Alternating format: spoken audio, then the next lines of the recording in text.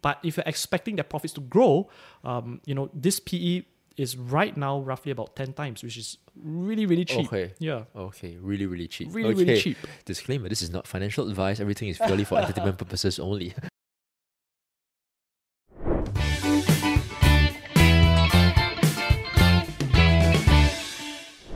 Okay, welcome to another episode of Stock Geek Out. Today we have a good friend Willie here with us, but more importantly, question is which company are we going to tackle? So today we're going to tackle a company that actually, if you actually think about it, pretty much rules the world. In fact, one chip to rule them all. Okay, I think you guys should know what that company is. It's a nice one, man. It kind of, I would say, permeates into every single thing that most of us use on a daily basis. That company is TSMC, Taiwan Semiconductor Manufacturing. So yes, I think before we jump into the company, maybe Willie, you can do a little bit about introduction of yourself and what do you do so that the listeners can understand. Yeah, sure. Thanks, Max, for introducing me. I write a financial blog called Dividend Titan. So my focus is really on dividend stocks. I write about Singapore, Hong Kong, and even the US as well. Anything which falls under my radar. For me, I've personally been invested for more than 10 years now. So nice. I look at these three markets. But of course, I think dividend has always been at the heart of where I invest, really because I kind of like that instant income or instant cash flow into my bank account. Yeah, so that's really about me.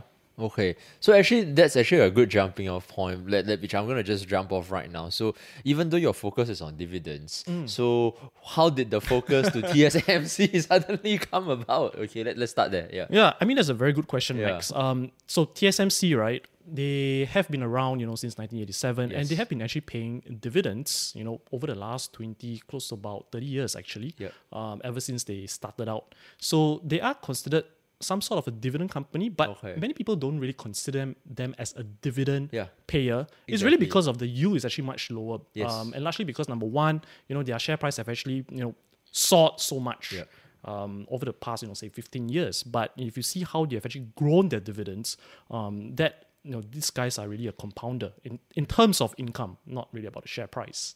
Okay, got it. Thanks. Yeah, because I was very curious because most times when we think of dividends, for most of us, I mean, this is a local podcast Singapore, we think of like SGX companies, right? And I know you're also very, very well versed with the SGX scene. So that's why I thought, okay, TSMC is actually quite interesting of a pick for you. Okay, so I think I'll give a heads up to the listeners first. Today's episode is something I am extremely excited for, as you can see from my face, because most companies, when I do the interview, I pretty much know a bit about the company. But for TSMC, I'll just be upfront. I tried reading it. I tried understanding.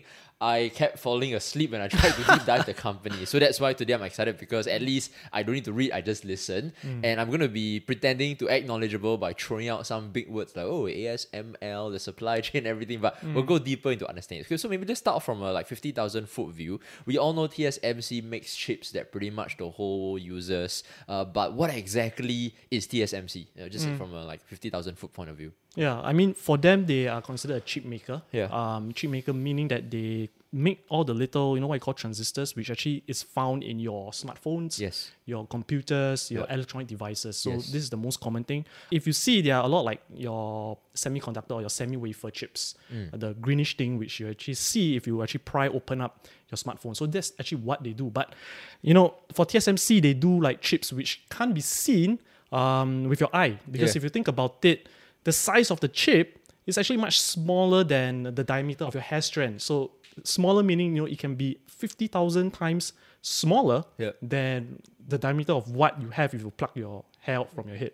And that's what they've been making. So that was what I was watching a few YouTube videos in preparation for this to try and be well prepared. And yes, that's what I saw, right? Apparently, TSMC is the only chip maker in the world who can go down to that level of precision or that level of small, minute detail in the chip. Is that true? Just want to check.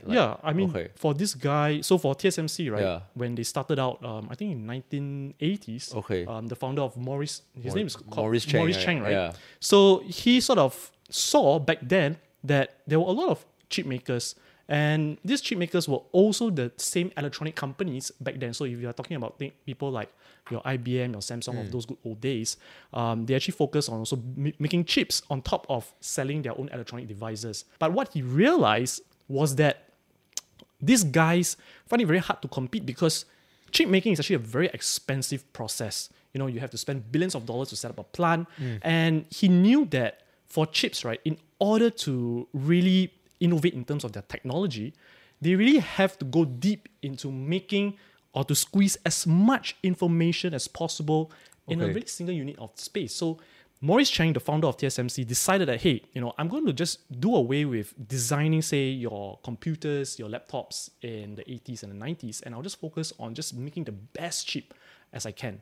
Right? And this is what people call foundries or fabrication facilities. Okay. Yeah, I kept hearing the word foundry being thrown out when I was watching the videos, but I have no idea what that means. Okay, so that's where it sits in the supply chain. And okay, I just to give a quick teaser for the listeners, we will talk a little bit about the founder, which I really want to go a bit deeper into later. His name is called Maurice Cheng. Apparently, this guy, in my opinion, is a pretty badass. So I think like he started TSMC when he was like close to retirement age or something like this, right? And when most people is like, you know, he came from I think like the MNC background. He understands the industry. Most people at like their 50s, 60s, you're going to retire, and that's when he started TSMC. So we'll talk about him a bit later. But let's jump a bit more, maybe from an angle of for the listeners, right? Where does TSMC sit in the supply chain? So roughly, at least they can understand. So they produce chips. So are they the starting point of everything, or like from TSMC, what's next before it hits the actual smartphones or the devices? If you can walk us through that layer. Sure.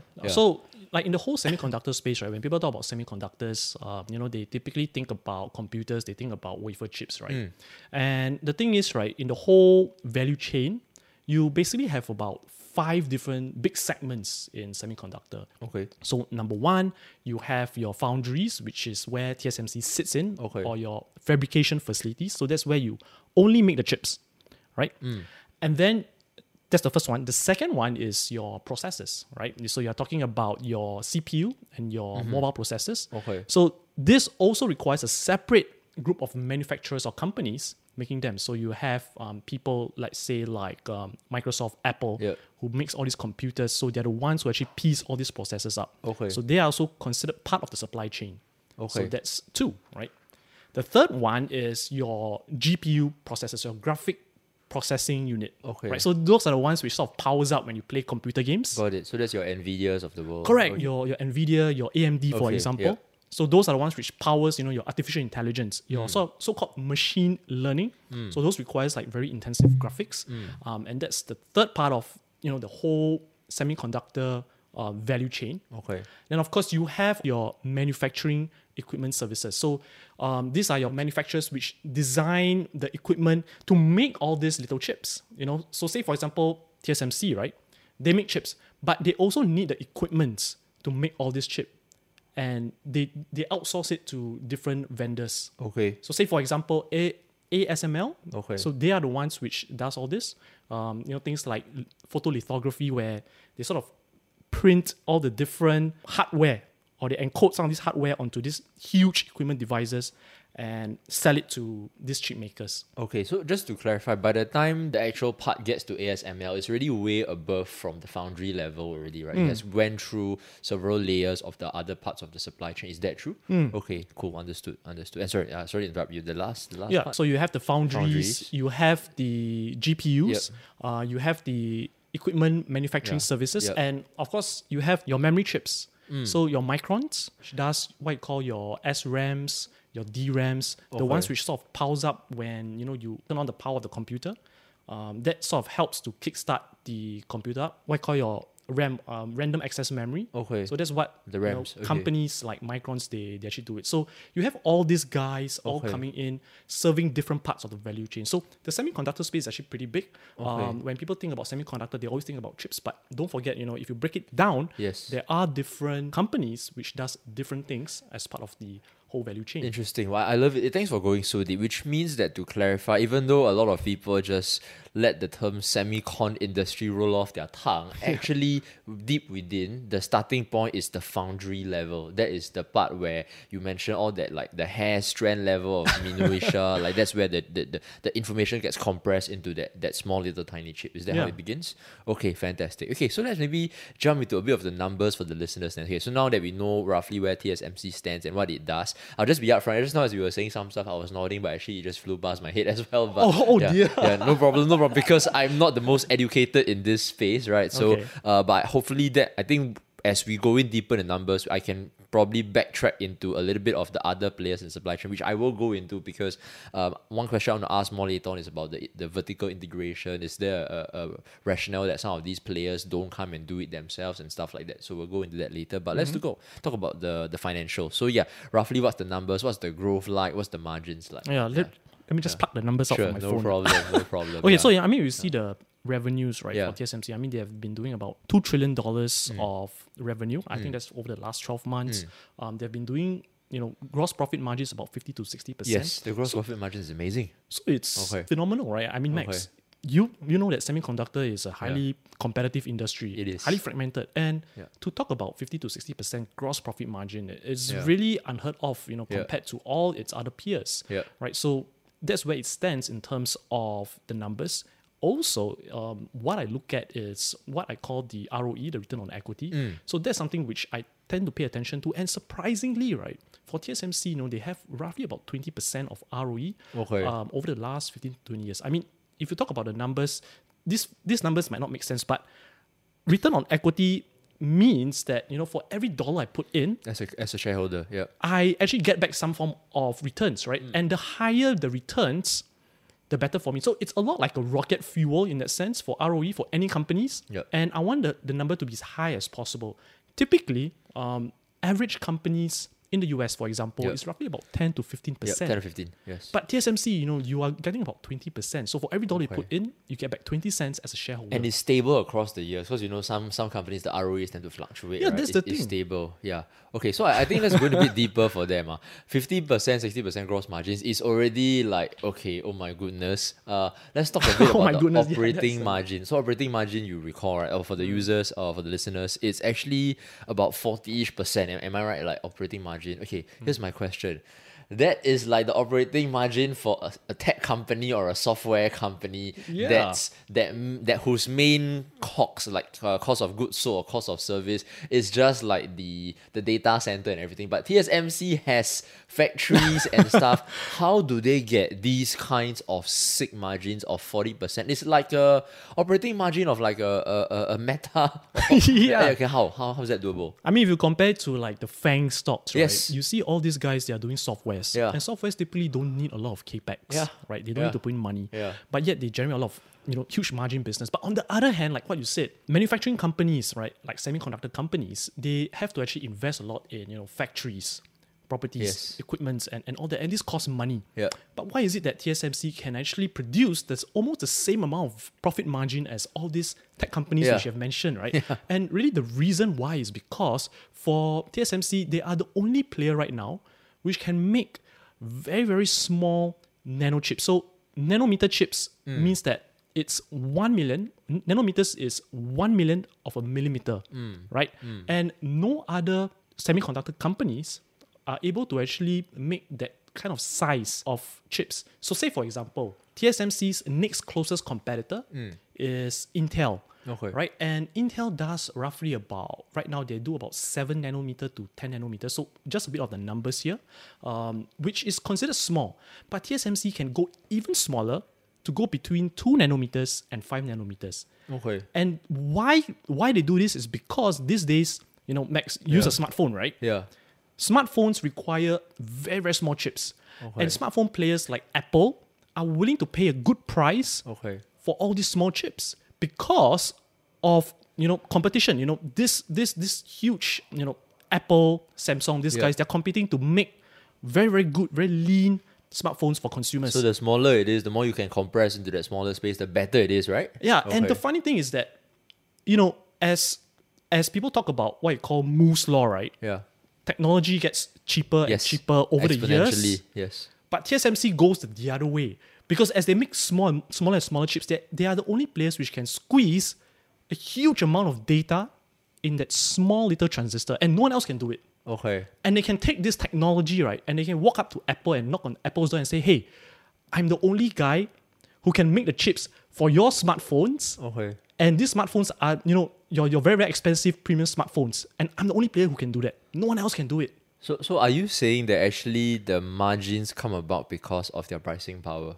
Exactly. Pricing power. Okay. And this pricing power, what goes behind the pricing power is that they are the only players who can do that. Okay. And why they can do it for TSMC is because they are the only foundries or fabrication companies which only focus on making chips. That's it. So they don't even bother about designing, say for example, the huge chip which you see or the huge circuit board which you see in Apple phones. They don't even design it. Their next closest competitor, like Intel and Samsung, they have their own fabrication facilities like TSMC, but at the same time, Samsung and Intel also design their own electronic devices, their own electronic products. So the capital which Samsung and Intel has is split between making chips and making their own electronic devices compared to TSMC where they only make chips. Okay, so it's just a pure play, Exactly. We call it a pure play kind of thing. Understood. I love it. That is very, very detailed. So I'm just going to go off tangent a little bit here then. Go ahead, Why not these players come and try and eat TSMC's lunch then? I mean, these are also well-funded, capitalized players. They're not like a nobody in the industry. Why not just also so TSMC is focusing there. Why not let's also focus and try and actually reduce the size of the chips to be more competitive? I mean, I'm thinking simple here, but why not? Yeah, I mean, that's a very good point, Max. And I mean, for me, when I write my own blog, I always talk about, focusing, on just one thing. Like for me, I write about stocks. Yeah. I don't really write about other things like gold, silver, or commodities. Okay. Right? TSMC also adopts that same principle where they only focus on one thing. Whereas for other players, they have a more diversified business segments, right? They do just chips. They don't just do chips. They do what you call your electronic devices. They can do it, but it's very difficult for big conglomerates, like Intel and Samsung to shift, to just say, okay, guys, I'm not going to sell any more Samsung phones. I'm just going to focus on making chips. Okay. And it's very difficult to do it. Number one is the inertia.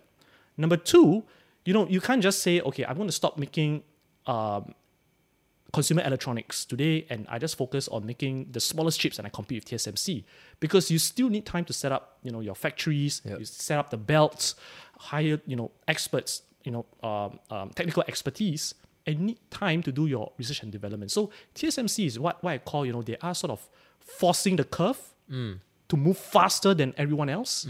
And because they are always one step ahead of everyone else, it's very difficult for other players to sort of catch up. That's why, if you see like the Chinese players, things like SMIC, for example, they try to build, very small nanometer chips as well. They want to compete, but they find it very difficult. They find it's a huge struggle because, number one, they may have capital. I mean, China, it's one of the, in terms of the banks, they're one of the biggest banks. They can provide financing, but even though they can do it, even though you have the capital, but you still need time to do your research and development for making all these small chips. So it takes time. And a lot of companies, they're not willing to just give up what they have today, just to make chips and compete with TSMC. Okay, so what I'm getting is actually structurally and in the DNA of the company, inherent there's an advantage there already due to their focus since day one, which affects the DNA and the culture of the company in terms of what they focus on, right? Exactly. Yeah, this is very similar to, I'm not sure whether you've read this book, like this professor from, I think,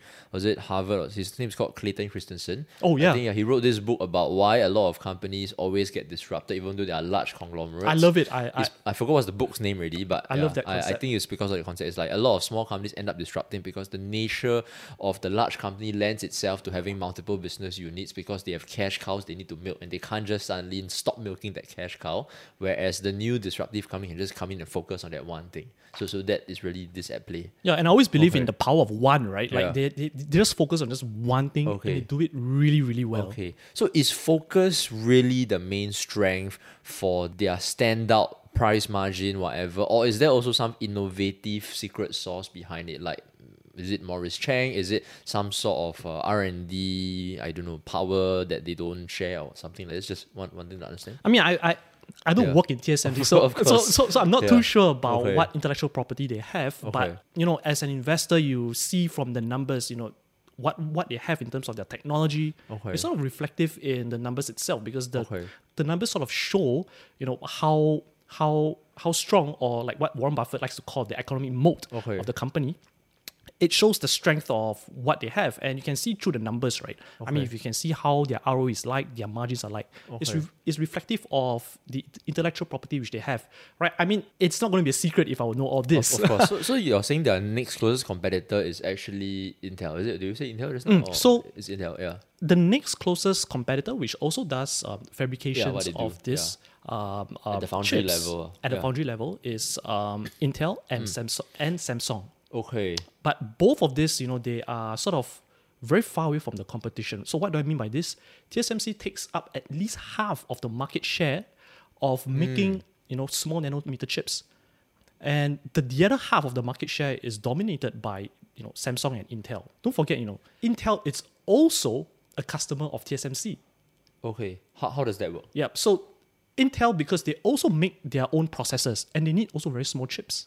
But because they cannot do it, that's why they outsource it to TSMC. Okay.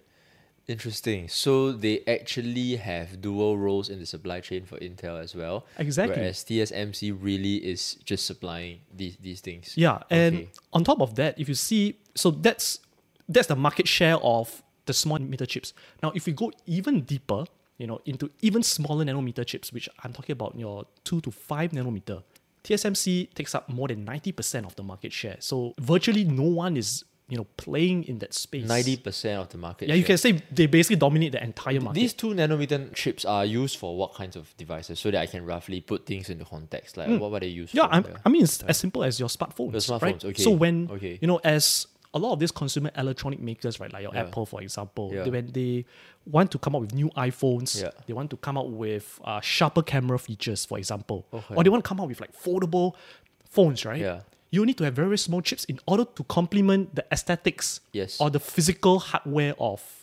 because the smaller it is, the more room they have for the design elements and to maneuver the user interface, whatever. Okay, so I just want to ask one question then, based off what you just shared. Based off all these margins and everything that they have, why can't another, like a country like China, like I think it's in the news, TSMC, China, US, why can't these countries go create their own version of a TSMC? This is a very good question. You see, from where TSMC started, right, 1987, it took them, roughly about 20 to 25 years just to achieve to where they are today. So time is one factor. And the other one, like I've mentioned earlier, Max, is the amount of technical expertise which they have, right? If you can see that China has always been trying to compete with TSMC because they also want to have that sort of independence. I mean, if you look at how the US-China tension with the whole political standpoint, China knows that they have to, at some point, build their own chips, their own facilities. But the problem here is that, they cannot find people, right? They do not have that kind of expertise to hire people. They have to actually go overseas to get all these experts to come in. China can't find people. Yeah, you can't find. Surprising. Okay. So that's why, some of the chip makers at the forefront of technology is still in the US. It's still in Taiwan. China tries to get all these people in. They pay good money to get them onshore to actually build all this. But again, it takes a while to hire these guys. Number two, it takes time as well. Again, it all boils back down to, how fast you are in the whole grand scheme of things. How far are you ahead in terms of the curve? In this whole industry, right, specifically for just building or making nanometer chips, very small chips, it's more of a winner takes all kind of approach where you really want to be the first to do this, because when you are the first, no one else can compete with you. And for me, I personally feel that that's what China is struggling to do so. So if you see, like one of their biggest chip makers, SMIC, so they try to do small chips, but they can't. They are stuck at around the 7 to 10 nanometer chip level. Is that the foundry level? So these guys, is it also a pure play? This SMIC? So they are pure play. They're not like your Intel, Samsungs of the world. They are pure play, but yet they cannot go down to that granular level of TSMC. No, they can't. And I mean, I've always scratched my head and asked myself, why can't they do it?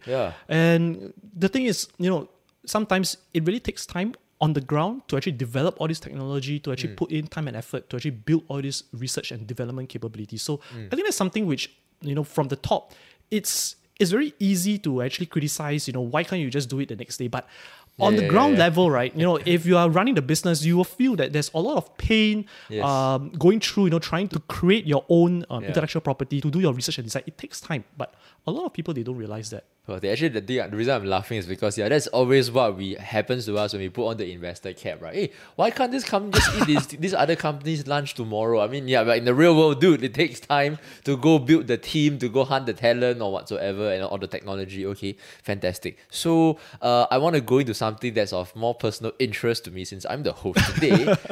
Maurice Cheng. So of course, I know you are very, very well depth in read. Really read well about TSMC. But about Maurice Cheng, are you able to talk a little bit about his background, a bit about his roots and how he started TSMC? Because I think that's a pretty cool story for the listeners. I think I'll just try to recall it from memory. Sure. So Maurice Cheng actually was already in the whole semiconductor space. Yeah, he's born and bred in the actual industry itself, right? Yeah, so I think he was in IBM or Texas. I'm not too sure, but he's in one of the big US companies before, and he realized that all these chip makers, right, they have a lot of trouble to make very small chips because back then, in those days when Moore's law started getting more and more popular, he realized that these companies cannot actually go into very granular level. They're not able to actually go deep into making very, very small chips. And the reason why is because back in those days, right, you have all these companies which makes both design and manufacture both their technology, and they also make all these chips. And he realized that this is not the way to go because for him as an expert, he saw what other people did not see. And that is purely making chips such that, he can actually allocate all his time, his effort, and his money to just build that chips. But back in the 80s and the 90s, there wasn't really anyone doing it. Okay. So he decided that, I'm going to stop what I'm doing. I think he was like in his 50s or 60s. Yeah. And he decided to just, quit and go back to Taiwan to set up his plant because that was where his roots from. Yes. And he set up the plant, and that's where TSMC was. From my recollection, right, I think when they got started in 1987, they only make like 2 losses in the entire, time when they are around. From 1987 till today, they only had 2 losses. Yeah.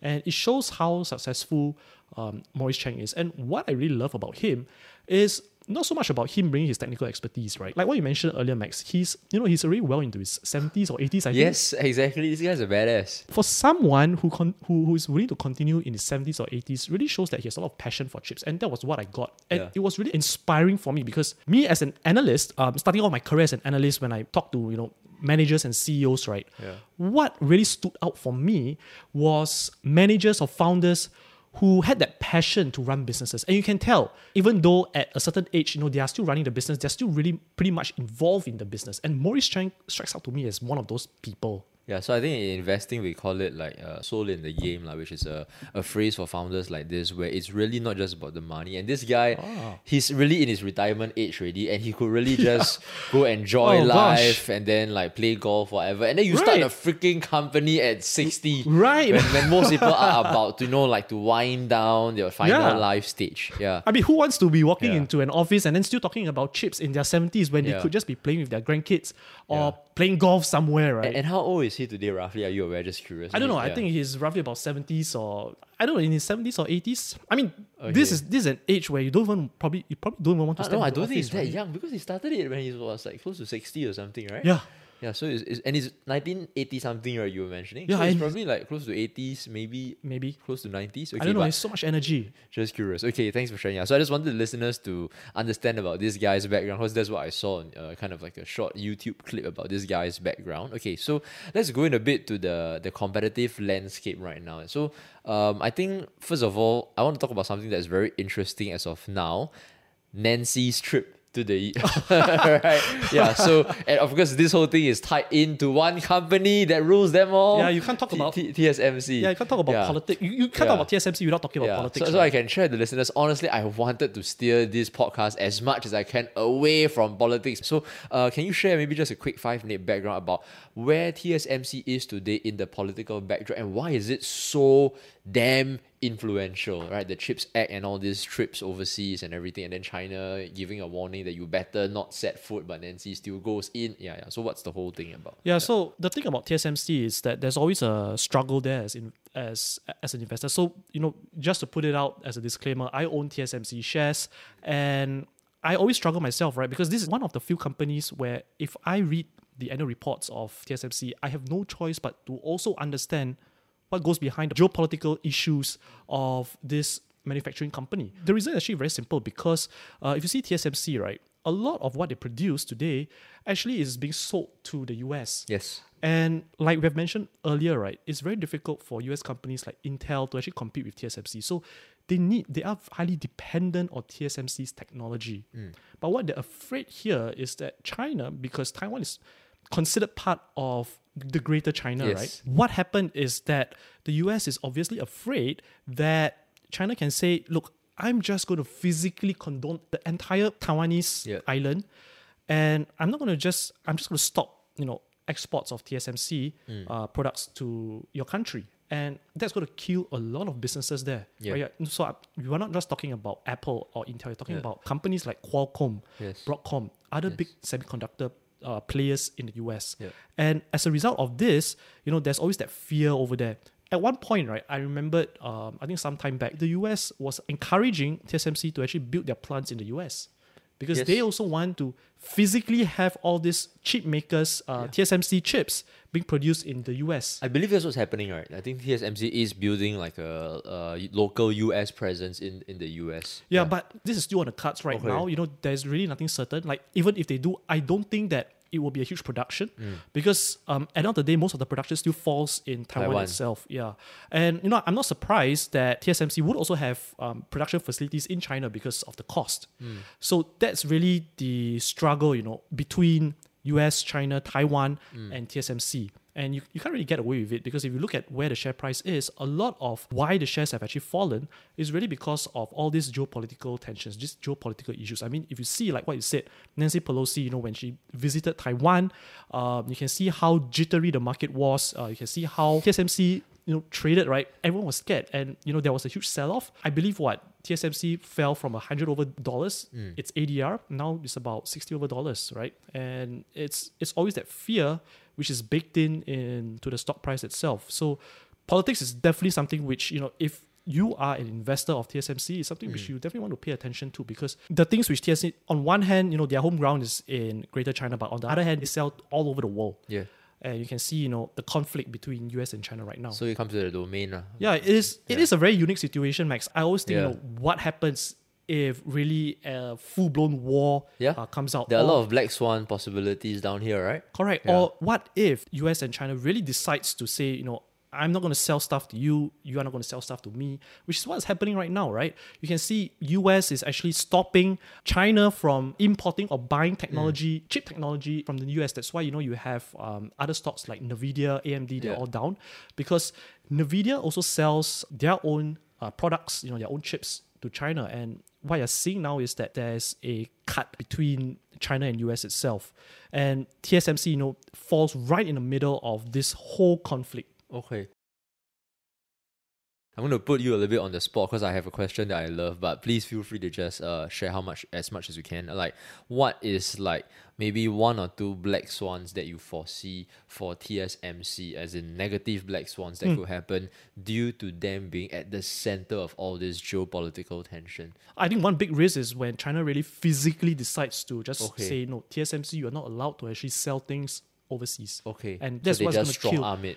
So they're just going to strong arm it. But I think China is smart enough not to actually play that game because they know that at the end of the day, no matter what the US government decides to do, no matter what the Biden administration decides to do, China sort of have that knowledge that Taiwan, because they physically, geographically, Taiwan is still part of China. They know that at any time, they can just take TSMC under their arms, right? Yeah. And like just what they did, in history. So I don't think that would happen. If they do, I mean, it could cause a huge crisis.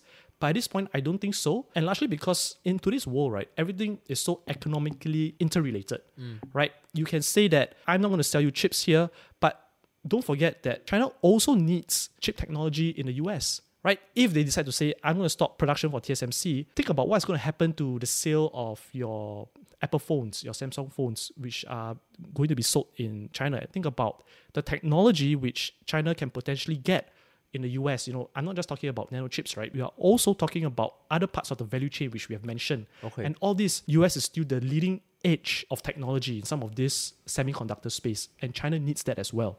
Okay, fantastic. I love it. So based off this, let's go a little bit into the economic moats of TSMC. So what kind of moats does TSMC have? So of course, I think one of the very obvious ones we have already mentioned is really just the innovation due to the structural DNA of the company.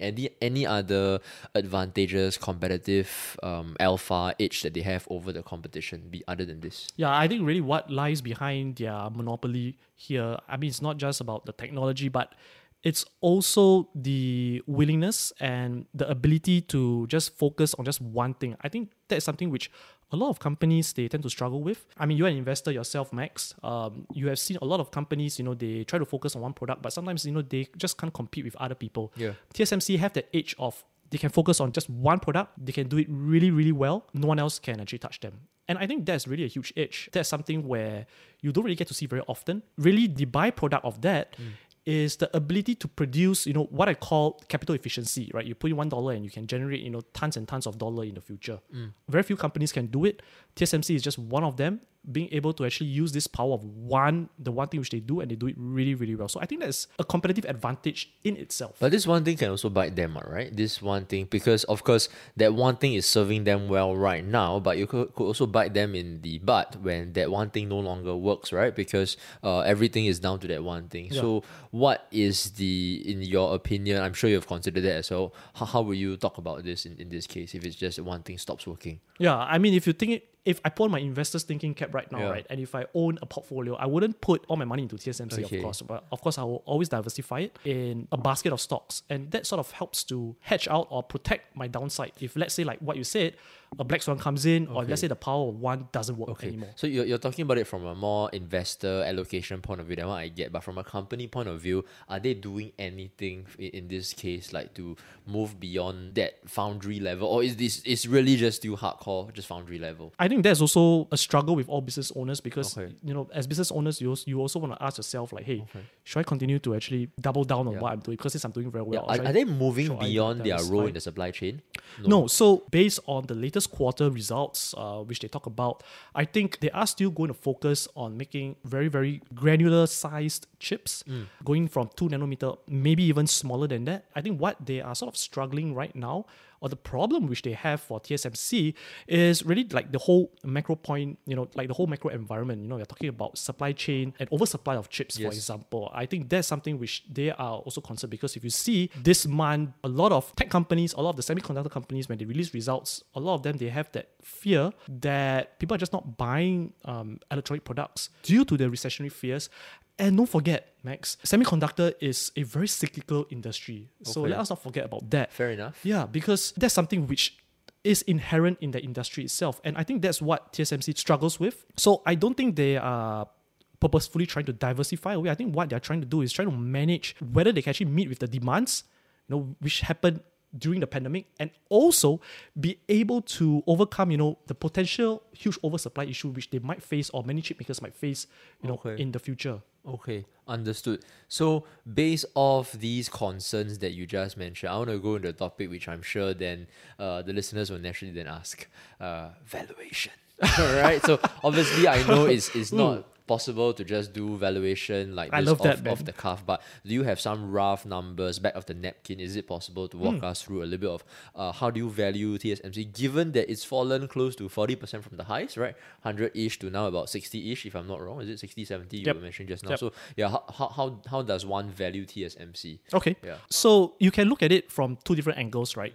One, you can look at it from a dividend stock point of view. So a dividend stock point of view, meaning I look at it from a dividend yield, and I see historically how high or how low the dividend yield has traded. Okay. So that's one way to look at it. Right now, TSMC, it's at its sort of historically high dividend yields, close to about 3+ to 4%. Because of the drop in the price, right? Exactly. So my users, to kind of recap, the dividend yield is basically the amount of dividends they pay divided by the stock price, because the stock price is what you would buy the stock for. So the higher the dividend yield, generally it means that the stock price has came down. Is that how they see it? Yes. So it's now at a historical high dividend yield based on its average. Okay, so if based off this valuation simple shortcut methodology, it is considered, I don't want to give any hints here whatsoever, but it's above its average dividend yield. Yep. Okay, yep. Understood. So that's one way to look at it. Another way is, of course, to look at it from a multiple standpoint. Multiple meaning you look at it from, say, a PE, or price to earnings or price to book. PE is one way to look at it. And right now, I think it sits at, close to about 10 to 13 times price to earnings. Historically, for many of these semiconductor players, they tend to trade much higher. I think maybe about close to 20. Yeah, I was going to ask that. So the historic multiple for this semicon industry is about 15 to 20, or is it? Yep, so it's about 15 to 20 times. Again, it really depends on where the cycle is. But on average, if you smooth out all the cycles over the past 15 to 20 years, I think 15 to 20 times is just, where I think the average is. And where the share price is trading now, I think it's healthy discount from, where so right now it's about 10 trading. to 13 you were mentioning. 10 to 13, that's based on past 12 months of their profits. But if you're expecting their profits to grow, this PE is right now roughly about 10 times, which is really, really cheap. Really, really cheap. Really cheap. Disclaimer, this is not financial advice. Everything is purely for entertainment purposes only. Just kidding. All right, so can you share like the peers that you're using when you say the historically is 15 to 20? Who are the peers or the companies that you're using for this multiple? So I use Intel, Samsung, Saudi Semiconductor, but But some of these, their product lines are not that clean cut, right? Like you mentioned. So, like what you pointed out for TSMC, because they are pure play versus, you have, for example, Intel, Samsung, they also have other business segments. So it might not be the best comparison. So price to earnings might not, reflect that full accuracy of how you value that company. But I guess, in the whole semiconductor space, sometimes it's good to actually know where you stand in terms of all these businesses, right? I might not get a full picture, but at least I know that TSMC, in its own regards, they are considered cheap. Of course, if you don't sort of buy that valuation idea, another way is to actually calculate how much cash flow, how much money or profits TSMC could potentially produce over the next 15 and 20 years. And then you just discount it back to today's value. And you can see that, TSMC, again, they are valued way more than what the share price is trading right now. Got it. Last question. So now I think to kind of recap, we know that TSMC, based on its historical dividend yield, is at its highest, based on or above average, and based on its PE historical yield is also below average of the 15-20 times multiple. So question is, why should someone not own TSMC? I think number one is, like I've mentioned, it's the whole industry. I think right now it's actually struggling to meet their revenue targets and their profit target because there is actually an oversupply issue here. People are sort of cutting back on buying electronic devices. So that could be the risk which people might not like and they might not feel comfortable because semiconductor industry, again, is a very cyclical industry and people don't generally like this kind of huge ups and downs in an industry cycle. So, they might not feel comfortable owning TSMC, which is fine, right?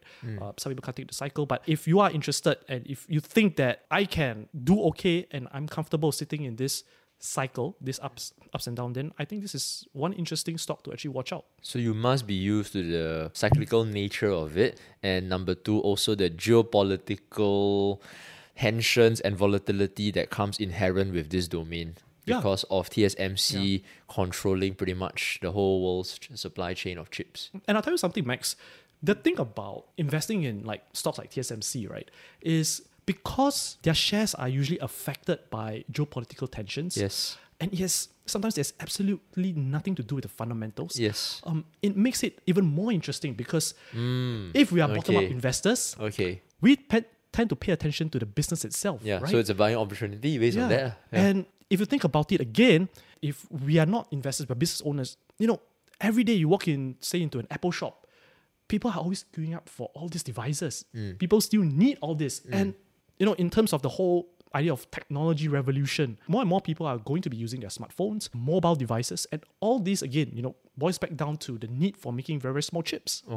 So what you're saying is also is the secular trend is still going to be trending and it's still a trend that's structurally and it's not just temporary. Got it. Okay, thank you very much. So yes, Willie, thank you so much for sharing your thoughts on TSMC. You've been amazing. Anywhere else that the viewers can find you to understand more about your work or the in-depth research that you do?